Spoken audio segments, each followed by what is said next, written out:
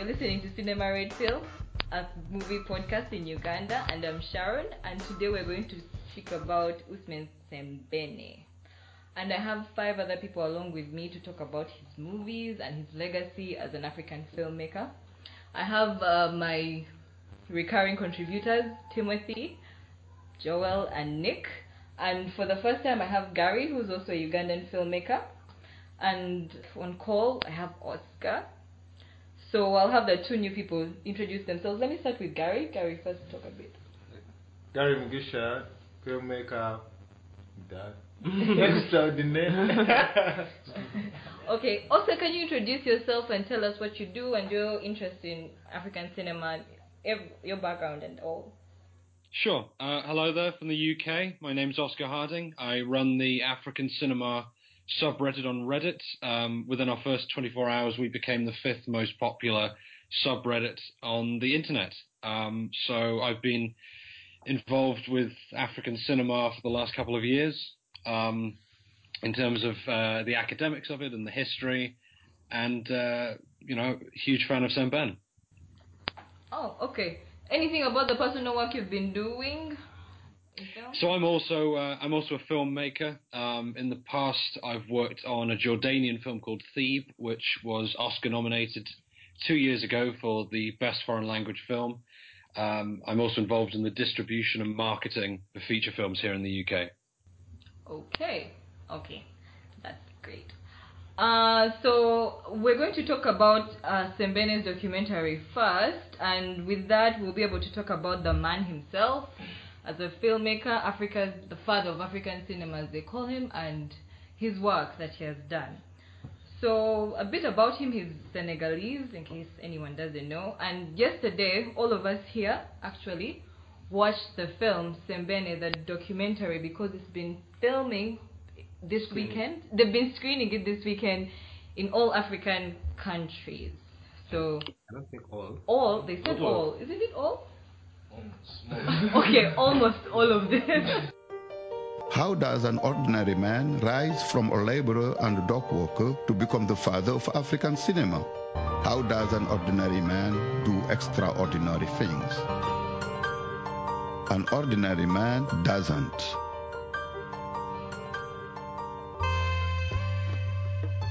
Usman Sembene spent 40 years using any means necessary to make movies that shared tough truths, exposed injustice, and imagined a better world. This is our story about the filmmaker who, against enormous odds, reclaimed Africa's stories. This is our story of Sembene. So, I'll have Joel speak first about the film. Awesome. So Sembene was made by Sembene's autobiographer. Yeah. What was his name? Samba. Gajijo. Yeah, Samba. So yeah, this was a great film for someone who just entered film. I know he co-directed, but for first film, this was really good. So basically, for me, this was my introduction, I would say, to like Sembene's personal life and history. I mean, I'd seen some of his movies, but aside from that, I didn't really know that much about him. So it was nice to see the genesis. His first film, Borom Sarat, which is my favorite of his films. Yeah, for me that was the pinnacle of Sembene films. And he had such a great eye, such a great grasp of film language. Because like just watching Borom Sarat for instance, it manages sort of encapsulate all the struggles of like the working class African man. I'll say a highlight for me was there's a certain section of the movie where they tackle his dark side, where he sort of screws these young filmmakers over and takes money that was intended for them to make a movie. And I loved sort of how unapologetic he was. He says this thing of how he will sleep with the devil or something to make a film. He had such determination and did a lot of questionable things. Like that last film about the girl mutilation. Yeah, what he did to that kid. Yeah, that was kind of difficult to watch, but I sort of admired his So determined, like he was willing to go into hellfire to like get this film done. And yeah, I don't think we have really people cut from the same cloth as he was today. Not that many. He was a special kind of badass. So this film again is very straightforward. I think under normal circumstances I would have thought it was a basic documentary, but yeah, because it doesn't really like focus on a particular aspect or angle. It's just Sembeni in broad strokes. But for someone like me, when getting an introduction, it was a great introduction, and I think it really tried its best to capture his entire legacy, and I think it did a good job overall. Yeah. Okay. Oscar, your thoughts on the documentary? Well, I'd agree with a lot of what's just been said. Semben's a badass. I found the examination of his dark side particularly interesting, how he screwed over one of his proteges over the making of Camp de Charoy. But he does justify it. And one thing that I've learnt in the last few years, learning about African cinema, which a lot of people both inside and outside of the continent aren't aware of, is that it's very much the realm of the individual. You need someone as strong-willed as Semben to really get a film made and to define a country and its culture. So African cinema, from what I've seen and from what I've learned, there's not really collectives or movements of different artists and filmmakers. Everyone is sort of out there on their own, not seeking help and making the boldest film they can. And as was just said, there's not really been many African filmmakers cut from the same cloth since Semben to emerge. So I think his shadow looms not just over Senegal, but the entire continent's cinema up to this day, which is both a help and a hindrance, I think, to African filmmakers. And it's a very comprehensive documentary. I think it's a great introduction. I don't think it's a particularly cinematic documentary, despite the stock footage. It's not like The Imposter or The Thin Blue Line, where it feels like a great film as well as a great documentary. Another thing that benefits it is Samba Kajigo's voiceover. I wish the guy would do more voiceover stuff. He's got a very good voice. But I think the animations work as well. I think overall this is one of the strongest documentaries I've seen in quite a while. It might have just benefited perhaps from feeling a little bit more cinematic. But otherwise, I'd recommend this to anyone. It's very accessible. I like how it doesn't shy away from the flaws of Semben. So it's not just a fan documentary. There's quite a few of those around, and they're not particularly good. So I think this is a solid film that everyone should see, especially if you know nothing about African cinema or about Semben. Okay, thanks. Nicholas, what do you think? Alright, Ousmane Semben. There's something interesting about this movie that, from my own personal perspective, I think should be mentioned, is that a lot of Africans don't know about African cinema. Yep. Including those that are interested in cinema like myself. I just found out about Semben yesterday evening while I was watching this documentary. And it was a bit of a shock, not a shock as such, because I wasn't invested in African cinema, that there were these people that were going out there and making a difference in the film industry. I thought Africa was a land of practicalities, and a thing like cinema or the arts are not a practicality. You can't really make a living off of something like that in a land like this. So to find out about a man like Ousmane Semben, it's an interesting experience. So for one thing, that's where this documentary struck me. The second thing was how they portrayed Ousmane Semben as a man. He was a man of, as they said many times yesterday, a man of contradictions. He was a living contradiction, like most of us are. He would say one thing and live another, and it reflected in his art and eventually in his life. It was full of bitter ironies. I remember the time they mentioned when he moved to Paris. Yeah, Marseille. Yeah. Yes, and he was going around. He was a rock star now. People were appreciating his work. It was New York. It was when he Was went to New York. the US. Yes. Thank you. It was New York, and people were starting to appreciate his work. And they said this single but very bitter line: he was more appreciated there than he ever was in Africa. That's sad. And it's true for any African artist. You can ask anyone here. It's true.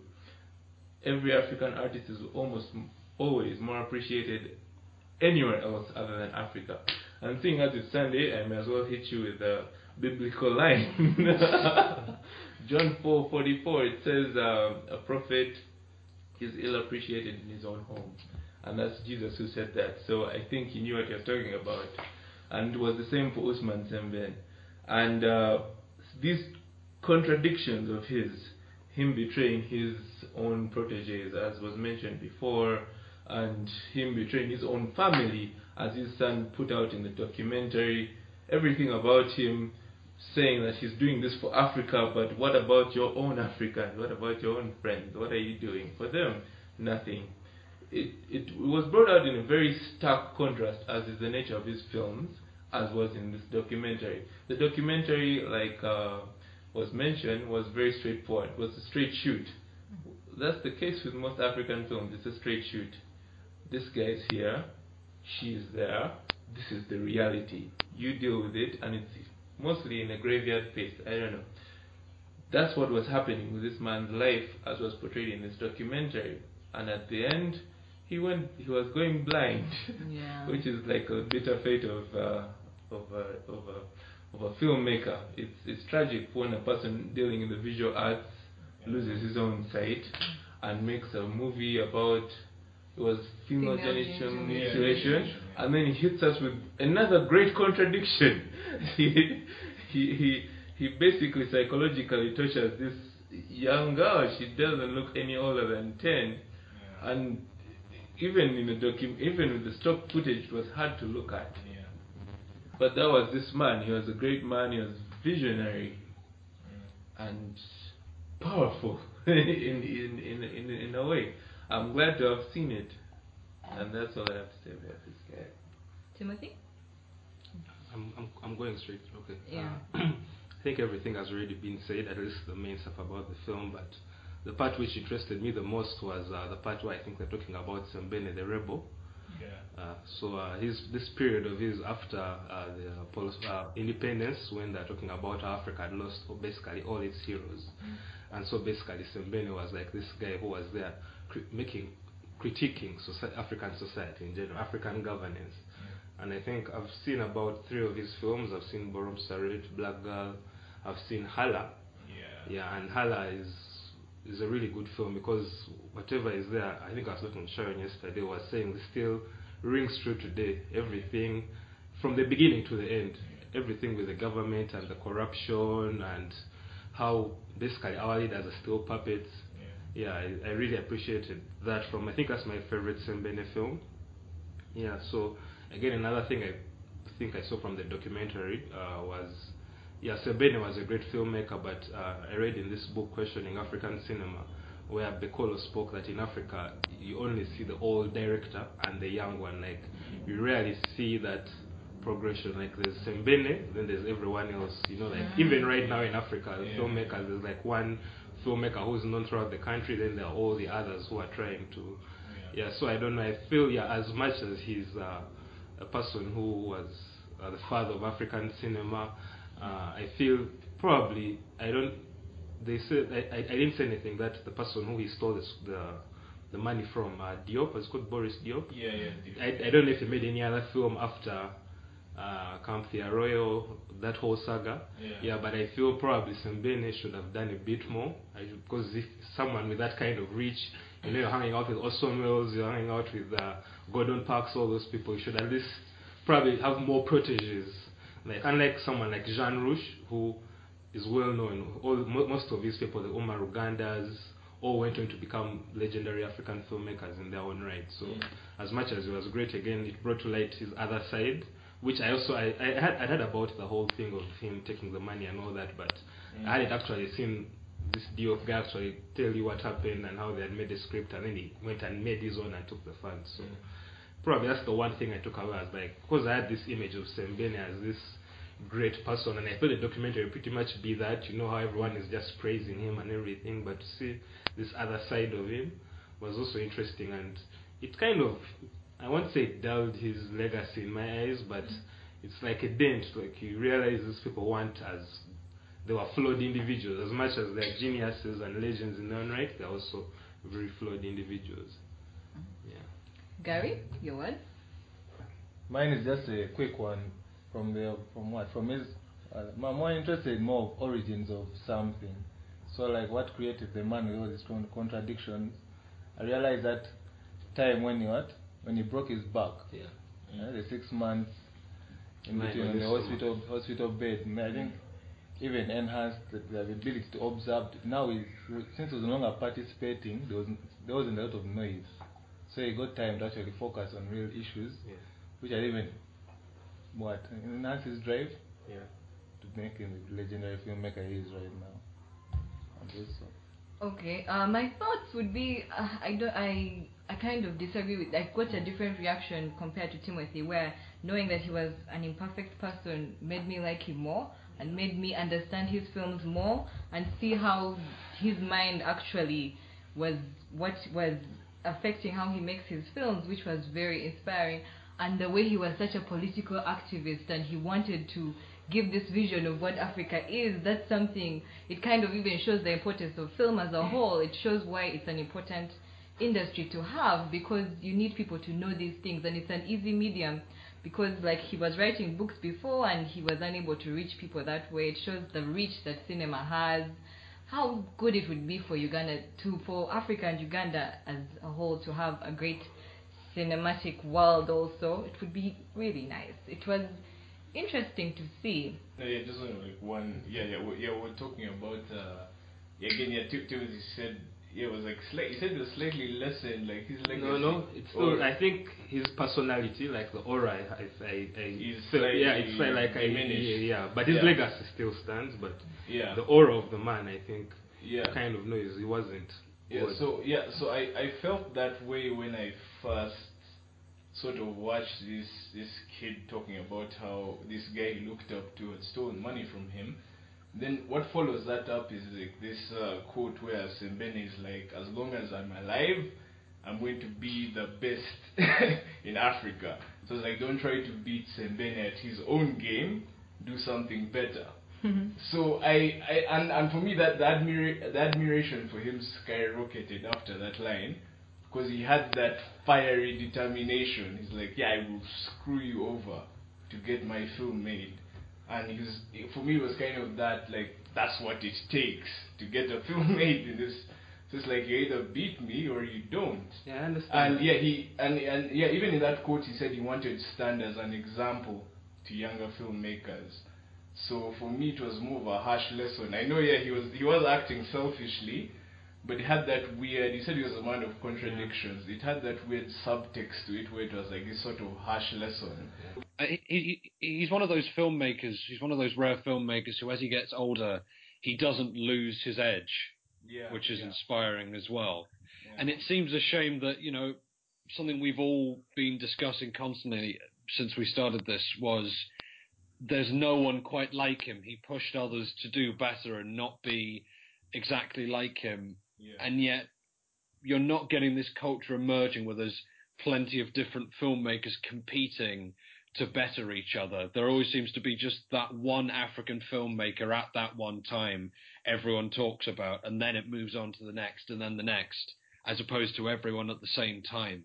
No, but again, I feel with him having the title of the father of African cinema, again, I feel, as you said, again, he was a man of contradictions. Again, I feel a lot of the stuff probably he was preaching against, dictatorial regimes and all that stuff, and having this one guy at the top, which is the same thing in most African countries. I felt he basically did that in that scenario. So that was my only, I think, beef with that. The truth of the matter is, in the same documentary, he did deny that title of the father of African film. He did. He didn't like it. When they questioned him, he was very adamant, very opposed to it because he believed he didn't invent anything, which is true. Yeah. He didn't put out anything new. He's just a man who was working. He did, because he put out like the first sub-Saharan African film. So obviously, because most of the times these names you don't give it to yourself, like Pop give it to you. Yeah, and I feel like him knowing like he's in this position whereby he's respected as the first African person to be on the jury of Cannes and all that. I feel probably, obviously I understand maybe Camp Tiaroy, maybe he had to do what he had to do. He hadn't made a movie in, I don't know, was it 10 years or something? 10 years. Yeah, so I understand that, but I feel like in general, there should be a lot more proteges who are just as well known as him, because when you see a person like even Mambeti, you hear a person like Bekolo talk about him as being this influential person who really guided him, but I didn't. I saw that with was it Boris Diop or something? He said, yeah, this person encouraged me to read. We all read his books, but in the follow through, like I didn't really see anyone else say, you know, he propped us up to this particular We're level. demanding too much from a normal human being who will be flawed whatever way. He's not going to be this man we thought was guiding the Africans. I feel there was a lot of pressure on Sembène because I think one thing that can't be underestimated is that arguably with Barham Surrett and Lenoir de Black Girl, without him, African cinema wouldn't have been as strong as it was as early on. So he's not just got to make a film. Arguably, he's making the first truly sub-Saharan African film without interference from colonialists. And I think we've got to remember the historical context. He's not a man who is obsessed with his own legacy or the pressure is on him to be that one African filmmaker. But he had to be as ruthless as he was to get a truly African film made and to represent his people, as opposed to the image that the French, that the British, that all the others had put out there in the world. One thing I said to Sharon a while ago is there was the Bantu Cinema Educational Experiment, where the British in South Africa, along with missionaries, were producing a series of informational films and screening them to Africans, but putting forward a certain viewpoint of Africans are inferior, we Europeans need to educate them. So Sembène was up against a lot to break through that barrier, and just the fact the film exists, whether you like it or not, is a milestone, because when Black Girl came out, it showed that there was no going back. The thing I want to talk about, though, is his... Okay, they said Le Camp Tiaroy was his most controversial movie. I disagree. In the current environment, I think Chedo, was it called Chedo? Chedo. Yeah, Chedo would probably be his most controversial film currently, because it was criticizing Islam, which is the predominant religion in Africa. Yes. And in the current... It's the biggest biggest population now. Yes, the biggest population is Islam. And in the current environment, politically, even in the world, to criticize Islam from an African perspective is an extreme... I can't even underestimate how bad this would come off to anyone. So even in the current environment, if a person like this was to release this scale of a movie, it wouldn't be received well, even abroad, even in France, where it took them 10 years to receive Camp Tiaroy, or in his own hometown of Senegal, nowhere. So a guy like this, to me, comes off. It seems like he has a penchant for pissing off people. He was on a mission to piss off as many people as he could. And whether he had a point or not, that's up to the viewer. But it's what's being said. He was anti-censorship, which is being very much imposed on people today. Censorship is a thing now. You have to be in a certain lane, you have to be in a certain way, you have to follow the path. It's not just out there, even in African film. It's still very much imposed. Recently in Uganda, wasn't there a person who put on a homosexual play and was exiled recently? It was like a year or two ago. So a guy like this, he's relevant isn't the word, he's constant. It's very important to remember that you're going to only celebrate them when they're gone. I have a question for all five of you, and I'm curious about this. As you know, regular cinema-going Africans, who do you think is a filmmaker who is closest to Sembène in terms of prominence, in terms of being controversial, in terms of always sort of pushing the boundaries? Do you think there's anyone close to what Sembène was currently working in African cinema? I think the person who I've already cited, again, I would say, okay, maybe scholars have probably read a lot of his material, and all, but I would say again Bekolo, just because he's controversial in the way that, again, I was going to bring this up, that as you can see, Sembène's earlier films, they were very much like the neo-realism films of Italy. I think maybe, as I said yesterday, because of the way they were being shot, it was he's getting stock film from his friends and all that. Yeah, but then I think the person I've seen now is Bekolo, because Sembène, as you said, you can still see his shadow over a lot of African stuff. Like, it's still the same style. Everyone has that. Most filmmakers have that neo-realist style with their films. But a person like Bekolo is more interested in genre, you know. So I feel that's something that's different, because most of the African films we saw growing up, especially the Nollywood stuff, would be like these morality stories and all that. But then seeing someone now like Bekolo who makes a film about vampires, but like in an African context, is still very interesting. So I feel that's the person. Yeah, I know he's from an older generation, because his first film was like 93.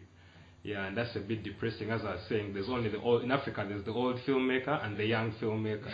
There's no in between. Yeah. So. I would go with the guy of Timbuktu and Bamako. Sissako. Sissako is Abba really good. something. I Yeah, can't say his name. Abderrahmane. Yeah. Yes, that guy he's doing really good. Timbuktu is amazing. Bamako is very similar to what Sembène was doing, and I feel like he was inspired by him. I don't know if he has ever said it or not, but he is the guy right now. I concur with that 100%, because I saw Timbuktu, and that was an amazing movie, and was also doing what Cheddar did, being critical of something that no one else is being critical about. Religion in general, Islam in specific, but because it's the dominant religion in Africa, it's the equivalent of being critical of Christianity in America. That's the perspective people have to keep in mind. So I agree 100% with what you said, Sharon. Yeah. Someone else I was going to bring up, and I talked to Sharon about this, was the filmmaker from Cote d'Ivoire called Roger Nwan Mabala, who did a film called Adangaman, and another film called Au Nom de Christ, which is very heavily critical of religion as well. And Adangaman addresses slavery, but from the African perspective of King Adangaman, who did slave raids and sold off fellow Africans to the Europeans. And it's a real shame that Mabala has not really made a lot of films since Adangaman, which was about 17 years ago now. And I feel he's another African filmmaker who has the eloquence and the anger of Sembène, but is hardly talked about because he doesn't have a lot of films to his name. Yeah, I think that's the case with a lot of African filmmakers, because let's even look at the most influential ones, like Sembène. He had the gap of 10 years between, I think, Chedo and Camp Tiaroy. Then you look at the Mambetis, all of those people had, I don't think, more than 10 films. Like, they even had short films. Like, later on in their careers, they had to make short films to kind of tell their stories. So there's really that problem of, like, when you're young, you may be hot here, you make like your 2 films, you win your few awards. After that, the support doesn't come in, or I don't know, maybe circumstances.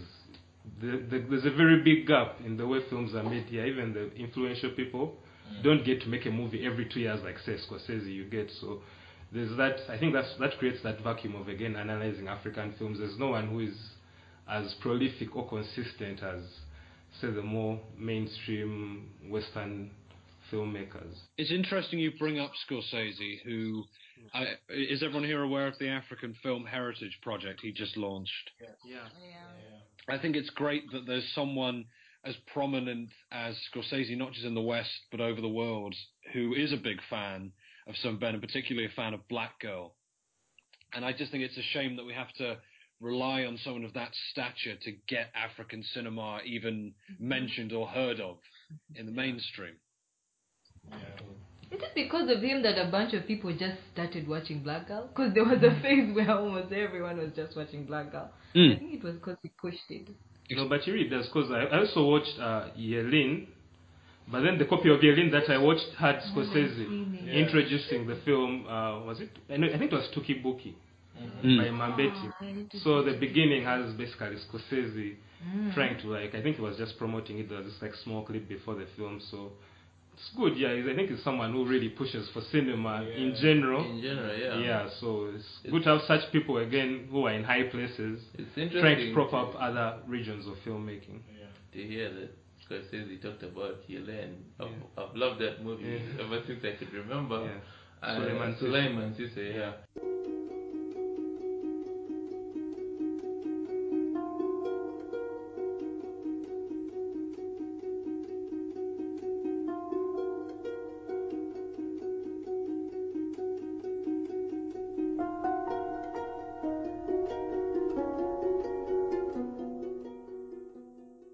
Okay, so now let's talk about Black Girl, which was his first feature film. Yeah, the others were shorts before he did Black Girl, and it came out in 1966, and it's about this girl called Duana. Is that the way they Diana, something like that. The pronunciation is weird, and it's set in post-colonial Senegal, and this lady just is she gets work for a French couple to be their nurse, and they tell her she could go to French with them, but in her anticipation she expects it to be really glamorous and enjoyable, this vision that Africans have of the West, but it turns out to be hell. So we're going to talk about that film. I think I would want to start. I really like this film. It's actually my favorite out of what I've seen of his, which is very little though. But this film struck me from the beginning because I especially loved even what the main character looked like. The way they were speaking about how Africans got to see someone that was familiar. This woman is so familiar, and it's one of those toned down. It's not a heavy. It's so toned down. You're just watching her walk through Dakar, and you're really interested to just see her being.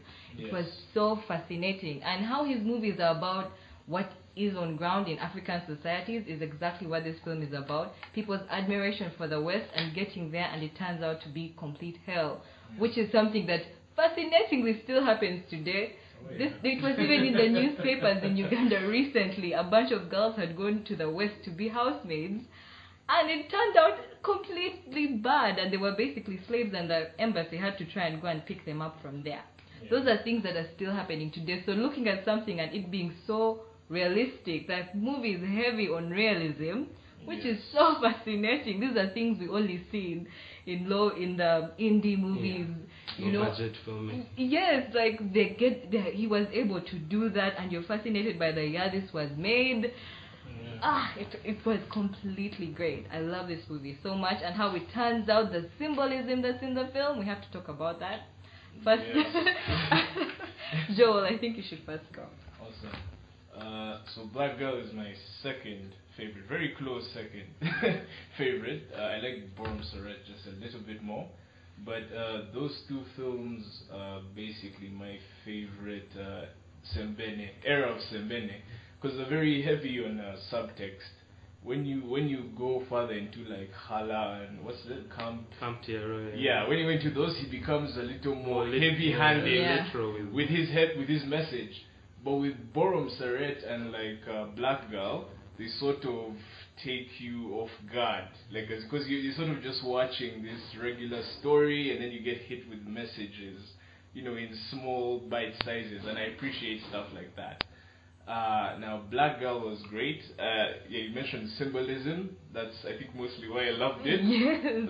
The whole thing with the mask. Oh, that was beautiful. I don't know if I interpreted it wrong, but the whole the way I understood Black Girl was like the whole thing was like about like African identity, because she sort of like hands over the mask freely to these white people, it goes along with them, and then things don't turn out to be the way that they were, and then the rest of the movie is about her sort of taking her identity back, and I love that. The ending, I was like, no. I didn't. Well, that's the one thing where I didn't feel it was as necessary. I loved the ending. It didn't make sense for me, because at first it was like this uplifting story, like I'm going to take my identity back and I'm going to go back to Dakar. That's what I was visualizing. Then all of a sudden it's like, oh, she's gone. I was like, shit, and I was filled with all this anger and all this rage. Maybe that was his intention. Yeah. But yeah, if the payoff was that final scene with the little boy following the white man around with that sort of, it had this sort of white guilt, white guilt, yeah, connotation attached. white guilt. It was very haunting. It's a very haunting scene. I really loved it. Yeah, Black Girl was a phenomenal movie. I think as far as feature films, that's my favorite of his. It was absolutely fantastic. Yeah. Oscar? Just before I give my thoughts on the film, I'm probably reaching here, but has everyone here seen the new Black Panther trailer? Yes. Yeah. Yes. There's this one shot where Michael B. Jordan's character is going to break in somewhere, and he wears the tribal mask. And I wonder if maybe this is Ryan Coogler doing some little tribute to Black Girl and probably reaching. Probably, yeah. Probably.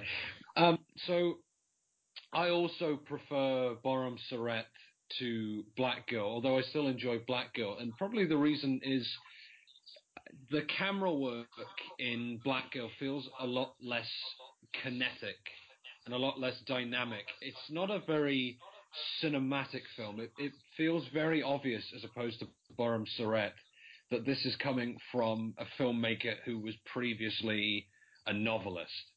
So it's a film that's more about message and more about dialogue than telling the story through images and framing shots.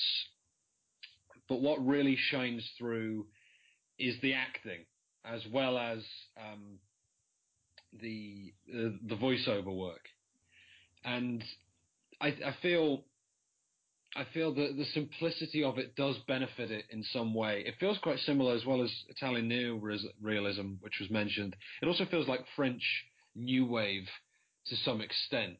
So it's quite obvious that Sembène is well educated in cinema, which helps him make a better film. There's a lot of flaws to it, such as I think Joanna's suicide is very sudden. It just comes out of nowhere. It doesn't shock you. It just sort of, it lets you down a little bit because there's no build up to it. But then I feel the ending just makes up for any flaws that we've seen earlier on in the film. I find the ending very powerful. It stays with you.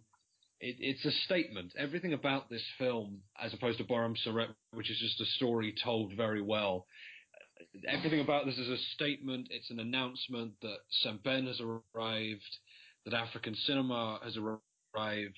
And although Black Girl is sort of rough around the edges in many ways, and it feels more theatrical than it does cinematic, it's very obvious from the start that Sembène's a very confident director. Even if the film doesn't quite live up to his ambitions, it's very clear that he's achieved everything he set out to do with this film. Nick? Hey, remember me? Anyway. I'm going to talk about Black Girl, which I watched this morning. So it's very fresh in my mind. I'm going to disagree with a lot of what has been said before me already, particularly concerning the suicide of the protagonist. I remember halfway through watching this movie, I said, the only way this thing ends is in a triple homicide.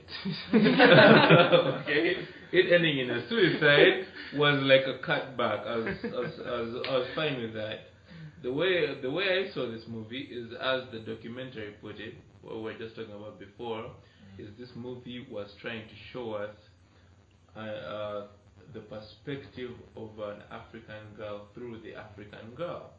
We see her, there's a lot of shots of just her face alone. And she's beautiful and she's amazing and she's always dressed the way she wants to. she went to France to see the shops, as she kept saying, the shops, the what. She wanted to send pictures back to Dakar to make everyone feel jealous. She wanted to send money back to her mother, who wrote a letter to her allegedly about her being sick. She wanted to be in France, but France to her was the kitchen, the living room, the washing room. That's that. For months on end. It made sense to me that eventually her leaving France would be more of a metaphor than reality, and also reality in a sense, because she, killed herself. So she left. When she does leave, all she leaves her tormentors, the torment of having had her around this long, which is the ultimate revenge, I think. I liked Black Girl because I liked it a lot because it was more focused on her than anything else. It was more focused on her than her boyfriend when she was in the car. It was more focused on her than that kid or her mother when she was there. She was more focused on her when she was employed in France, even when her mistress was showing her the river and Cannes and whatever. It was always about her. So the camera was, if she's going to experience the kitchen, the living room, the washing room, you're going to experience the kitchen, the living room, the washing room. If all she's seeing is the mask, that's the only decoration I saw on the wall. I couldn't see anything else, to be honest. I'm pretty sure there are pictures, but that's the only thing I remember, because that's probably the only thing she remembered. It was very well done. I've only watched 2 of his movies, this and Camp de Terroriste. Yeah. I think this is one of his better ones. Okay, I just want, okay, yes, I said everything almost, but then I was just going to say that the end for me, okay, not the end, Diwanna's death, I wasn't too bad at that because I felt it could go very many ways, as you said, a triple homicide, suicide, all that. But then, again, adding to what Sharon said before, I feel her suicide, again, basically represents the kind of suicide when people usually go out looking for work, from Africa, for travel there. You make money that when you change it to like Uganda shillings, a lot of money, yeah. So, but in the end, it's basically like suicide because you're in this constant state of slavery. So, I felt the suicide in that basically represented this kind of her going there with this dream, and in actuality, she was just basically giving up herself to a life she hadn't really thought she was going to live. So. I like what you said about like we're in constant slavery. It just was weird that they had just come from being colonized, and then you're still being fascinated by the white man who has just come from oppressing you. That stuff just is really painful to see, and of course this is something the post-colonial world is still going through right now, which really sucks. I don't know though. Does it suck? It doesn't seem. All I'm saying is, it doesn't seem irrational to me to still be fascinated by a motor vehicle when all your life you've been propagating by your feet. Okay? That's not irrational, that's natural to me. So yeah, of course, if they tell you there's this place where nothing is the way you see it, this landscape of hills and valleys and lakes, that's not there anymore. It's towers, it's stuff you can't even imagine. I would want to go there too. It doesn't translate to you having a better life there. No, it doesn't. But I would still want to go there. For example, stay there? No, she went there. She didn't want to stay there. She killed herself. Exactly, but she wanted to stay there when she went there. When she just touched down, you mean? Maybe. As in, that was her. I think after she wanted she entered there, her reality became the kitchen, the living room, the washing room. That was her reality. Yeah. Her dream was the place, and that dream exists. I mean, you've seen more of the worlds with the aliens showing up and all that. Had they been doing something more creative along the lines of we'll take you to our alien world where things are unusual, you'll be in Guardians of the Galaxy basically. I bet they'd have gotten a lot of people along too. It's just that you go there, your reality becomes you're subservient to the master race or the people who are better than you. and your only choice is either to try your best to go back home, which you can't, or to kill yourself in a bathtub, which she did. Which still makes it sad. It's sad, yes, but it's not irrational. That's what I'm saying. I don't think the movie really shies away from that particular point. Because I like the whole visual. She had this beautiful view outside her window. She was in which town was it? Which French? Some famous She French was town. on the Riviera. It was on TV. Yeah, but yeah, she was okay. It's like an outside looking in, but she was like on the inside looking out. Yeah. But she could never go there. She was actually there, but she couldn't. Yeah, so it was like very symbolic of this constant barrier that was still there. Like as much as we want to be part of, there's still this big old barrier. I think what's very important to remember is even throughout all this, Joanna isn't just a victim. She's very, very defiant, even into her last act of committing a suicide. She's subjected to this, but she doesn't just put up with it lightly. And it's a very witty film. I always found myself laughing at her and how she just completely ignores Madame and doesn't, won't be taken for granted. So even though she's stuck inside the apartment and that's her image of France, is the kitchen, the living room, her bedroom, she doesn't take it lying down. I feel that's very telling that this is Semben's film. And the whole thing feels a little bit semi-autobiographical because it's about an African who goes to France and realizes things aren't exactly as they had hoped it would be. So you could argue Joanna is Semben in some way. Oscar. Yes. What's your favorite Sembene film? I would probably say, from what I've seen, Borum Saret. I haven't seen any of his, unfortunately, and a lot of the reason for that is it's almost impossible to find African on DVD, whether you have to get it in from the US, which I've had to do with, for example, Dangaman. I had to get it shipped over from the United States. I would have been watching more of his stuff a lot earlier if it was readily available. For example, I went to a DVD store only yesterday, and they have a huge world cinema section. I'm looking at the Middle East, I'm looking at South America, I'm looking at Spain, I'm looking at China, Korea, and not a single African film apart from Timbuktu, which some people would argue, because it's from North Africa, they threw it in the Middle East section. Co-produced, yes. That's what I was saying. It's the great tragedy of African film is that it's not known anywhere, including in Africa, which you'd think would be doing great with it via distribution, but nah. Well, I think it's great that Samba launched this Kickstarter campaign, and he has arranged for the last few days for Semben to be screened all over the continent. And I think he's now trying to get some screenings going in the diaspora as well. And it's very important. I'm pretty sure it's still on Vimeo to stream for free. It's on Netflix in the US, and I've been trying to refer as many friends of mine who are into cinema to go and watch it on Netflix as well. The documentary Semben, not Black Girl, unfortunately. And again, we're making some inroads, Scorsese and the African Film Heritage Project.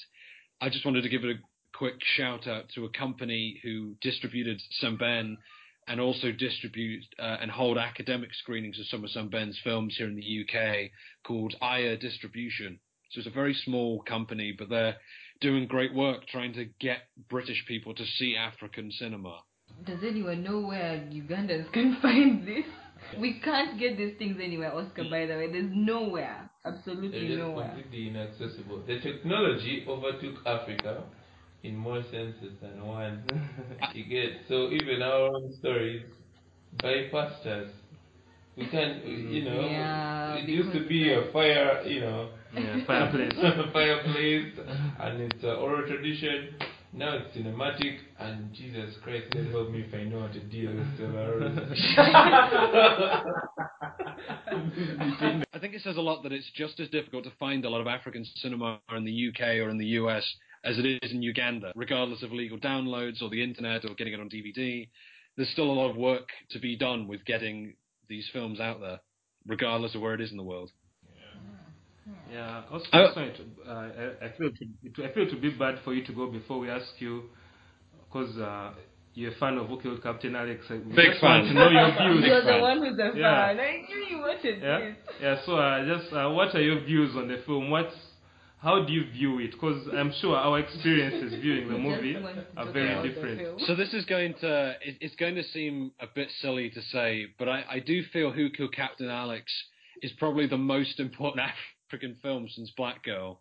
That's my view. I tell her that every day, man.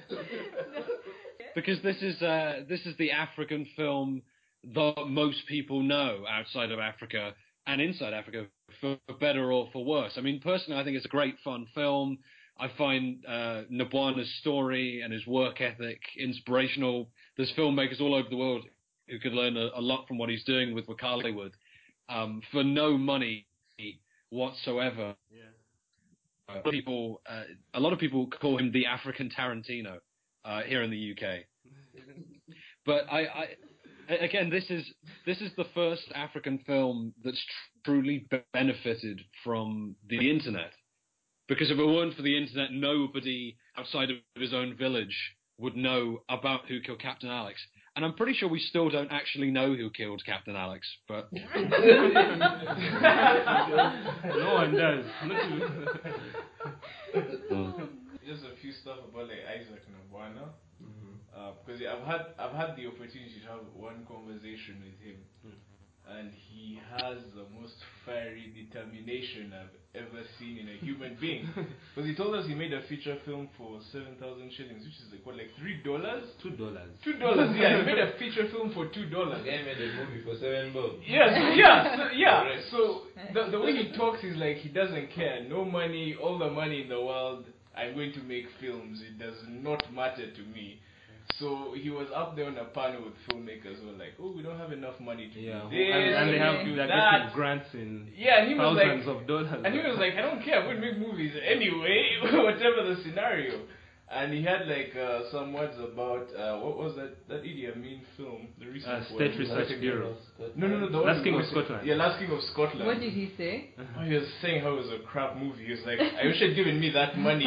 They've written a much better script, much better film." But he like for a suit, I won an Oscar for that. Yeah, but he had like if you saw it in his eyes, he had that actual. He meant it. He had that confidence. Like, I know how to tell an African story. Through that shit. Yeah. I remember an interview of him on BBC. Yeah. He was saying he does movies like this, that whole superficial violence thing. Yes. Because he has seen real violence and he doesn't want to ever commit that to film because Jesus Christ. Yeah. You know?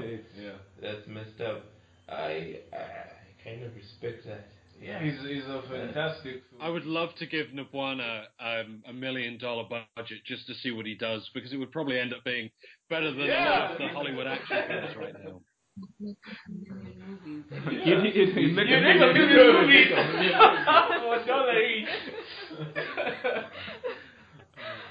Okay. Anyway, all hail Isaac Nabwana. Yeah, absolutely. Okay.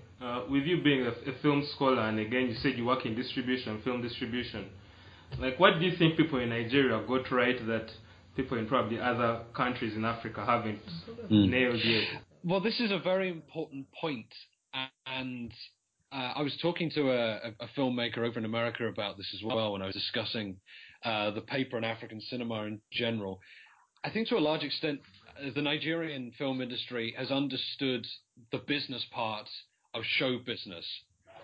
And this is something I feel a lot of African filmmakers could learn from their American counterparts. They can't just make the art, unfortunately. They need to make art that has a universal appeal, regardless of the language. So, for example, China is making a lot of inroads in Africa in terms of finance, in terms of industry, in terms of manufacturing. And China is about to become, if it isn't already, the world's biggest film market.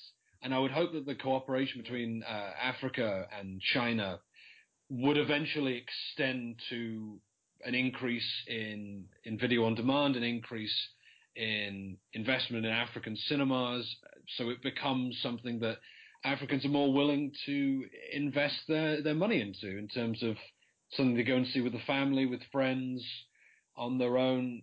So I feel if African filmmakers from around the continent look to Nigeria in terms of their business model and how to make money, then that's the moment when African cinema becomes more prominent over the world. I don't feel we've yet had, with the exception of Who Killed Captain Alex, that one big hit. In the same way, for example, in China, Crouching Tiger, Hidden Dragon became the highest grossing foreign language film at the American box office. And it made, I think, something like $250 million. It was nominated for all kinds of Oscars. A couple of years ago, you had a French film called Amour, which was nominated for Best Film at the Oscars, not just Best Foreign Language Film. So I feel Africa is yet to have that global crossover film. I don't know who will create it. I don't know when it's going to come about, but I would hope it would be soon. Yeah, but I would say, like a filmmaker like say Neil Blomkamp, who made the film like District 9. He's South African, and though Peter Jackson I think was one of the producers of the film. Yeah, they are mainly produced from like other countries pitching, but would you say District 9 is like an African movie with crossover appeal? Because again, it deals with themes like apartheid and all that. Would you say it's an African film, or that's more, again, Hollywood just set in Africa? It's a tricky one. For the record, I absolutely love District 9. I think it's one of the best science fiction films ever made. I think Blomkamp's a fantastic director. It does feel like an odd sort of hybrid, and unfortunately, that seems like the exception rather than the rule. But I think what District 9's success shows, and you look at the most successful films coming from China, coming out of America, I think the best way forward is whatever that big crossover African film is going to be, it has to be genre. So whether that's a sci-fi or a horror, you look at the success of Get Out all over the world, that succeeded because it's a genre film. People are more likely to go and see sci-fi or fantasy or horror than they are a drama, however good that is. So you... The Color Purple. Well, again, you have films like The Color Purple or Blood Diamond. There's certain films from the West about Africa, but they're not being made by Africans and with Africans. So I think whatever that, again, Who Killed Captain Alex, one of the reasons it's a huge success is people love action movies. So it's a genre film. And that's something Nabwana understands. Yeah, that's it basically from me. It's my own part of the Timothy show. I know, this is Cinema Red Pill. Watch Sembene's films, whoever is listening. Watch Black Girl. African films. All of them in general. The Sisako movies, Adangaman, everything. Look for them wherever you can and try to watch them. They're all worth checking out. I've been here with Joel. Do you have anything you have to plug? Anything you're doing which you want people to see? No. Joel's just Joel. Nick? Hey man, hire me. Timothy, whose first film is coming out this year. Yeah, it's just a short film, and don't buy the hype. Don't buy the hype. Oh, and Gary, who's an award-winning filmmaker here. He's actually editing my film, so... Yep, he had his own film last year which won awards. He's a big deal. And me, the host, Sharon. Now, Oscar, I want you to also say what you do before we close. Thanks for listening, everyone. Make sure to check out the African Cinema subreddit. There's about 7 of us who run the site on a daily basis. You can visit us at reddit.com/r/AfricanCinema. And pretty soon I'll be hoping to publish publicly my academic paper on the relationship between African and African American cinema, which we've discussed briefly. Thanks, Oscar, for coming on. Thanks for having me. Guys, you've been listening to Cinema Red Pill. Thanks for listening.